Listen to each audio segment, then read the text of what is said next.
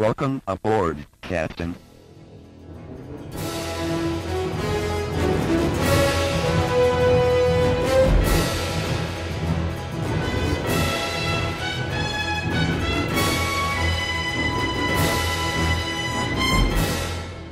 Welcome back to Star Trek Minute, the semi-daily podcast where we talk about and celebrate Star Trek III, The Search for Spock, 1 minute at a time. I'm one of your co-hosts, David Stoker. And I'm the other co-host, Chris LaSalle. Hello, Chris. Hey, Dave. How you doing? All's well. And today we are joined once again from our friends at the Lord of the Rings Minute, Cassandra and Norm. Hi. Hello. How's it going? Good. How are you guys? We are good. Good to be. I'll speak for myself and say I'm good. You're good. I'm happy to be actually talking about, new movie. Yes. Right? It's been the first two weeks is just like, rehash of Wrath of Khan and credits, and so I'm just excited to be in the meat of this thing. So yes, I'm excited. So we're moving on to minute number 8, and this minute starts with Kirk saying, "How much refit time till we can take her out again?" And this ends with Kirk riding in the turbo lift, looking very melancholy. Yes. Yes. He leans up against the wall. Yes, I want to start with the first line, though. He says, "Your timing is excellent, Mr. Scott. How much refit time till we can take her out of here?" Is he planning on being the commander of the Enterprise again? Of course he is. He's Kirk. Yeah, he's home. Well, because he's an admiral. Like, he only, based on the last movie, he took it over when they, he went to Spock and had a whole big conversation about it. Like, and, the senior officer takes command. Now they're home. Wouldn't they get another captain? I would think. I think it's a good question because, there is a little bit of like his motivation. Like, why does he want to take her back out again? Right? He lost Spock. I think we learned later he wants to go back to Genesis, but for different reasons than what ultimately unfolds. So what is it? Is it he just is it the the old explorer in him coming back to the surface and like, hey, there's a brand new planet out there and I just want to be part of it, beyond the scene, and exploring something new, just like the old 5-year mission? Is that what it is? I definitely think that's part of it. The idea that you climb the mountain because it's there. Well, I actually had a question about that because when he's talking to Scotty and Scotty gives him the diagnostic, like it'll take him 8 weeks. And then he says, but you don't have 8 weeks, so I'll do it in 2. So like, what is his time? Like, what is the timetable for that? Like, why doesn't he have 8 weeks? You've led into my second question. Why the time frame? Yeah. Like, what is so important? Is it he wants to command the ship and go back to Genesis? Is that what he was referring to when he wanted an update from Uhura about the Genesis project? Because he wants to get there, refit the Enterprise, and then head right back out. It's a little awkward. I think it's all just hinting at like what the plot point's going to become. A little bit, yeah. I think it's a little clunky here, like what they're trying to do, and I feel like we, the audience, are not privy to conversations that may have happened off screen. Yeah. Right. And we're going to learn more about those conversations like within the next 15 minutes or so. Right, yeah. Movie, something like that. Well, it's interesting. One of the things, guys, we've talked about early on was the comic book adaptation and the novelization by Vonda McIntyre, and the stuff we're watching right now, the beginning of the film, is actually on page 80 of the novel. Oh, wow. And there's all sorts of stuff that happens ahead of time, but even that doesn't explain it. I would still have the same questions on page 80, like, well, why are they going back out? Because most of the beginning of the book is everybody individually dealing with their grief, kind of on a more deeper level with, what happened both in the battle with Khan and what happened to Spock and the other crew members and Peter Preston. And I want to read this. That sounds really interesting. It's really good. There's a lot of it in there that I wish they'd put in the film, because it adds just another layer that I think the film could use. So, but even that, like I said, there's no answers to the questions we're asking right now. It's like, Right, yeah. yeah, what's his motivation? Why? And what were he and Scotty talking about that they needed to get back out there as quickly as possible? So I have a silly explanation for this, and it's that the title of the movie is Search for Spock. Yeah. So they're just expecting you as the audience to go, oh, they want to head back out because the movie is called Search for Spock. It's like meta. It's like meta. a meta conversation. Yeah. Oh. Yeah, but I don't like the title. Yeah, I don't like the title either. I feel like it gives too much away. Yeah. Well, yeah. I mean, at the time, people are just like, they're not going to leave Leonard Nimoy dead. Imagine if they did. That would be amazing. Well, then I wouldn't have my favorite Star Trek movie. Yeah. Is this your favorite Star Trek movie? Yes, it is. It is. Yeah. Well, very cool. I guess you're our first guest anyway, so we haven't had a chance to ask everybody. But so this is your favorite. Well, so you want to rank them while we're talking about it? If this is your favorite, what's your? Okay. Now you open the floodgates. Yeah, Because no, I want to know. ranking is hard. Ranking is hard. So 6 isn't my least favorite one. 4 is my least favorite one. What? Are you kidding me?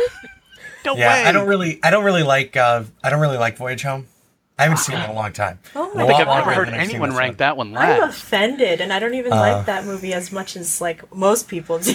So for like from the bottom to the top, it'd be like 4, 6, 5, 1, 2, 3. Wow. Okay. Wow. Controversial. So this has been Star Trek Minute. We're gonna meet some new guests here. Like this is my You got favorite us one. kicked out. Like this is my favorite one, and I really like Wrath of Khan, and I've always really liked the first one. You're Yep. weird. First one's a thing unto itself, right? But you Yeah, like this it's- one. it's You like this very one unique. more than Wrath of Khan. I do, and a lot of that has to do with how much I have always adored the performance of DeForest Kelley in this movie. Okay. Yeah. What was the first Star Trek film you saw in the theaters? The reboot. Yeah, me too. The reboot. Whoa. Okay, so We're young. you guys are like kids. I wanted like Generations and First Contact and all that came out when I was pretty young, and my dad wanted to go see it in theaters, but my mom didn't, so we didn't go.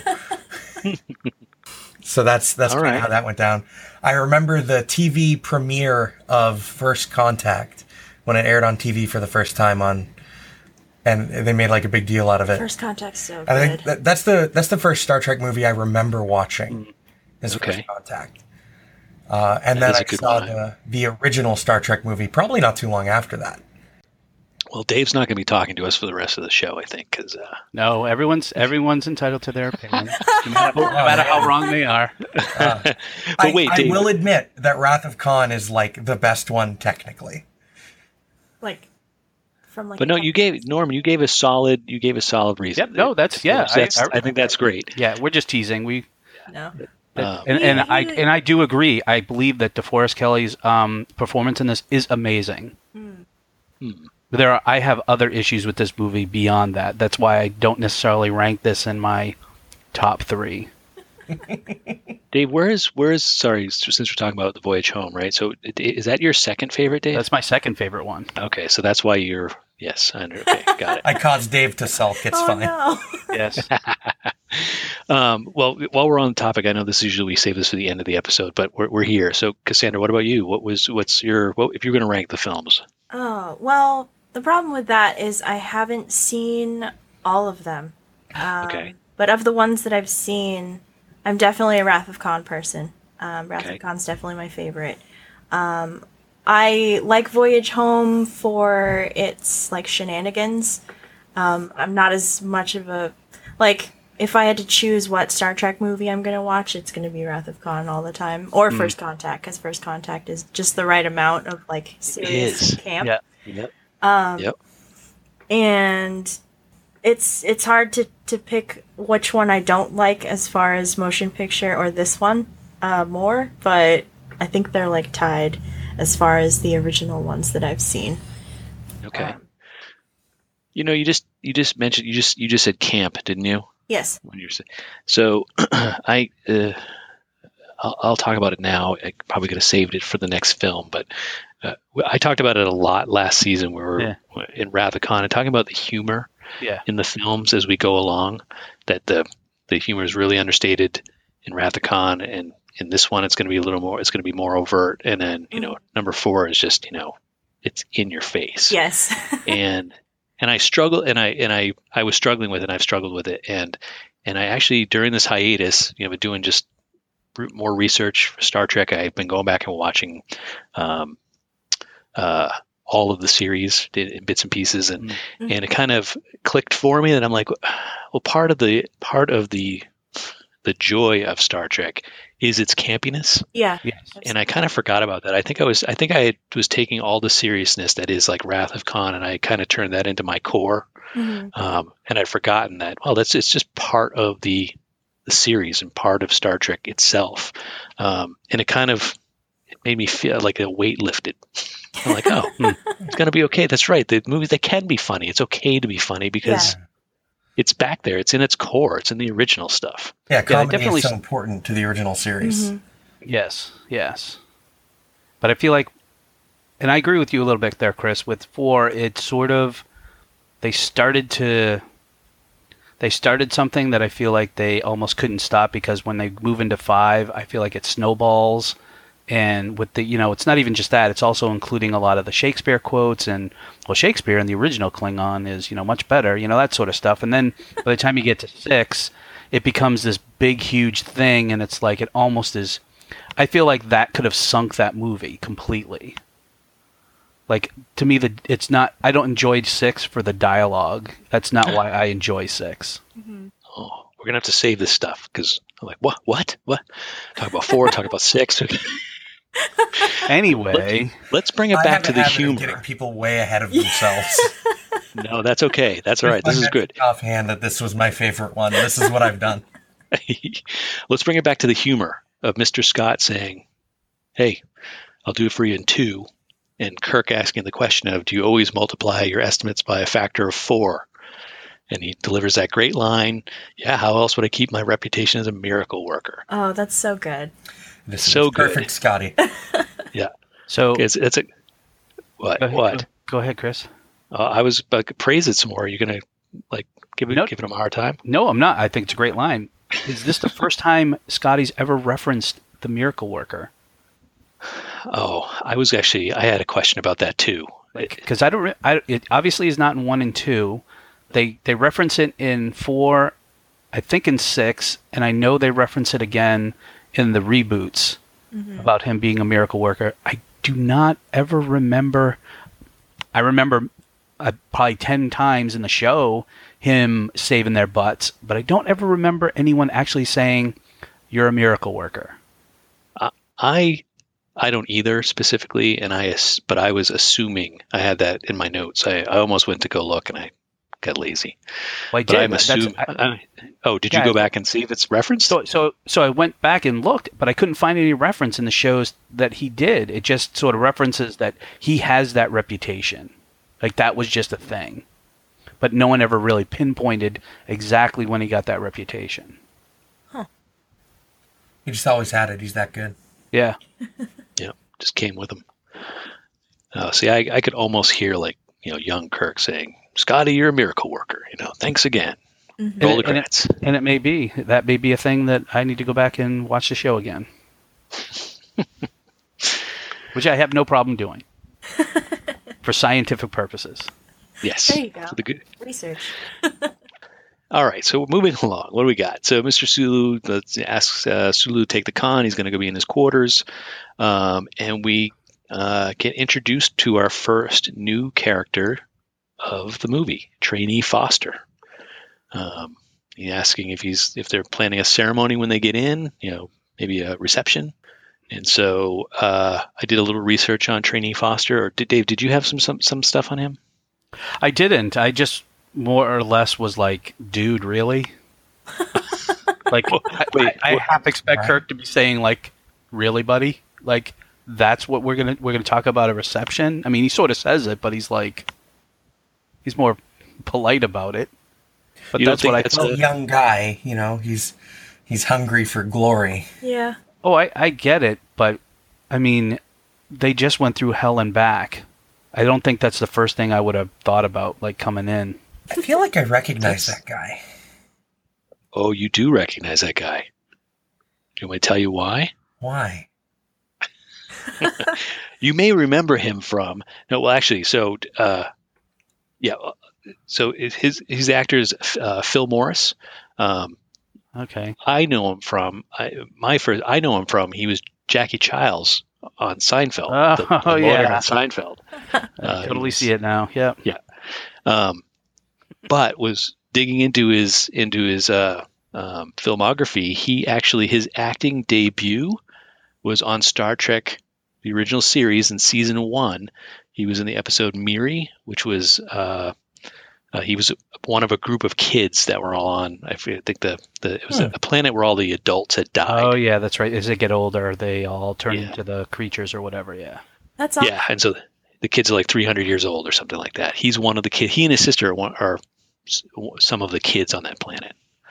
So I thought that was pretty cool. And then I guess he's been in an episode of Deep Space Nine, and he was also in an episode of Voyager. So he's been all over Star Trek. Wow, that's awesome. Good for him. Yeah, I can't just shake this feeling. I've seen him in like another big movie, but I just don't know what it is. Maybe he just looks a lot like somebody else. I don't know. I don't have his full filmography in front of me, but maybe he has been. It's quite possible. So going back to Dave, have an attitude or whatever, and asking this question, is there going to be a hero's welcome? I think it's a good question to ask too, because do you think the Enterprise going home is going home as a successful mission or as a failed mission? So I have thoughts about that, because how many people know? How many people know what happened? Like, obviously, Khan in itself is a thing because he didn't tell people about Khan. He just did it. And the whole reason they went out there was for a disturbance at Regula. It wasn't for Khan. It was a different reason. And obviously he has to report into Starfleet Command and be like, this is what happened. Like, we lost, Spock when this is... So how many people really know? Like, I guess I find that question not necessarily insulting, but I find it like very out of place for what has happened, and the fact that not everyone on Earth and even in Starfleet may know what has happened. So you don't think it was? I'm thinking the trainee's like, well, hey, we participated in creating a brand new planet, so we're going to be heroes. There is that, yes. But again, Genesis was a top secret project that even people didn't have access to, and Kirk had to give his retina scan to get access to. So that's a whole nother element to why people may not know. Maybe the reason, I know we were talking a little bit about it last minute with Kirk's question about the Genesis inquiries, but like maybe his like briefing for Starfleet included some of that. Because at this point, I don't think it would make sense for all of this to be top secret, at least in Kirk's mind, because they have been through hell and they just want to go home and they want people to know what they did. So, I don't know. I guess it depends on like how much Starfleet let like the average cadet, I guess, or whatever, like know about what went down with the Enterprise. Yeah, I mean, I feel like Kirk's response is a good one. I mean, he's basically pointed and like, you want to, we did a good job. You want a hero's welcome? Well, you know what? We're not getting one, but we certainly paid for it. Like, that sort of like, he's not mad, but he's definitely makes it known that that's, the last thing on his mind right now. Right. I had a note here, kind of snarky, He said, this time we paid for the party with our dearest blood. My note was, well, what about all the other people that have died over the years under his command? Shoot to kill. Right? All those red shirts and all, they lose crew members all the time. He's lost, he's in the motion picture, he lost the captain, right? The Yeah. captain. It's two captains of the Enterprise under him. That Spock and Decker. They were both captains of the Enterprise. Not a good Both of track them- record. That's not a good record. Yeah. So I just I understand what they're If your going for. name's here. not Kirk, you shouldn't sit in that chair. Right. It's cursed. It's cursed. So he gets in the turbo lift and has that pretty cool reaction. I think it's a good little bit of acting on Shatner's part. No dialogue, and I'm like, is he about to cry? He's trying to stop himself from crying. It's just, you can see him. He's been holding it together in front of the crew, but he's alone now. And Yeah, the facade has fallen. yeah. He's putting on a face for everyone else, and as soon as he's alone, he's like, "Oh my God, the grief." Yeah. And I did have a note that the good sound design on the turbo lift. You can hear it really well. Yeah. It just sounds really cool. I had one last thing. I could have saved it for the next minute, but there is a in the I'm going to use these all interchangeably in the script, in the comic adaptation, and novelization. There's an additional moment that happens here on the turbo lift. It clearly gets cut. It's Kirk's heading to his quarters, and the turbo lift stops on some deck, and McCoy gets onto the turbo lift, but he's all out of it. He asks Kirk where we're going, and he's like, "What are you asking?" And Kirk's like, "What are you talking about?" He's like, "We're going to be in Earth in 2 hours." And McCoy says, "Then we're heading in the wrong direction." And he's like, "Bones, don't do this to me. This is Jim. It's me, your friend." And McCoy responds, "And I have been and always shall be yours." And of course, Kirk's like, "What the hell?" It freaks out. He's like, "That's not cool. What, Yeah. you need to get yourself together." He's assuming McCoy's, he's got his own grief going on with the loss of Spock, but Right. Clearly that's one of the first hints of something's awry with McCoy. So I think that would have worked. I wouldn't have mind seeing that brief little odd moment. Oh, that would have been cool. Would have given us a little too much too fast. Maybe that's why might it have. It Not might with the have, but yeah, I do want to talk about that too as we go along. Is how much when are we, the audience, supposed to have clued in to, like, I know what's going on, but Yeah. Do we though? Like, they're searching for Spock, but do we know? Like, when we sit down, like, they're searching for Spock, like, or in the metaphysical speaking of, yeah, they're I think searching for another Spock or a replacement for Spock. right, or remembering Spock, Yeah. or like awake, that kind of. You're right, because the trailers, there's nothing about Spock in the trailers other than the title. Right. It looks like a big action movie, and more good stuff. This is good. This guy. So I'm out of notes here again, guys. And how about you? Anyone else have things they want to chat about? I just really like the way he delivers that last line before he gets into the lift. Like, I like how lyrical the line is, and I also it's so over dramatic, but it's just the right amount of over dramatic, I think.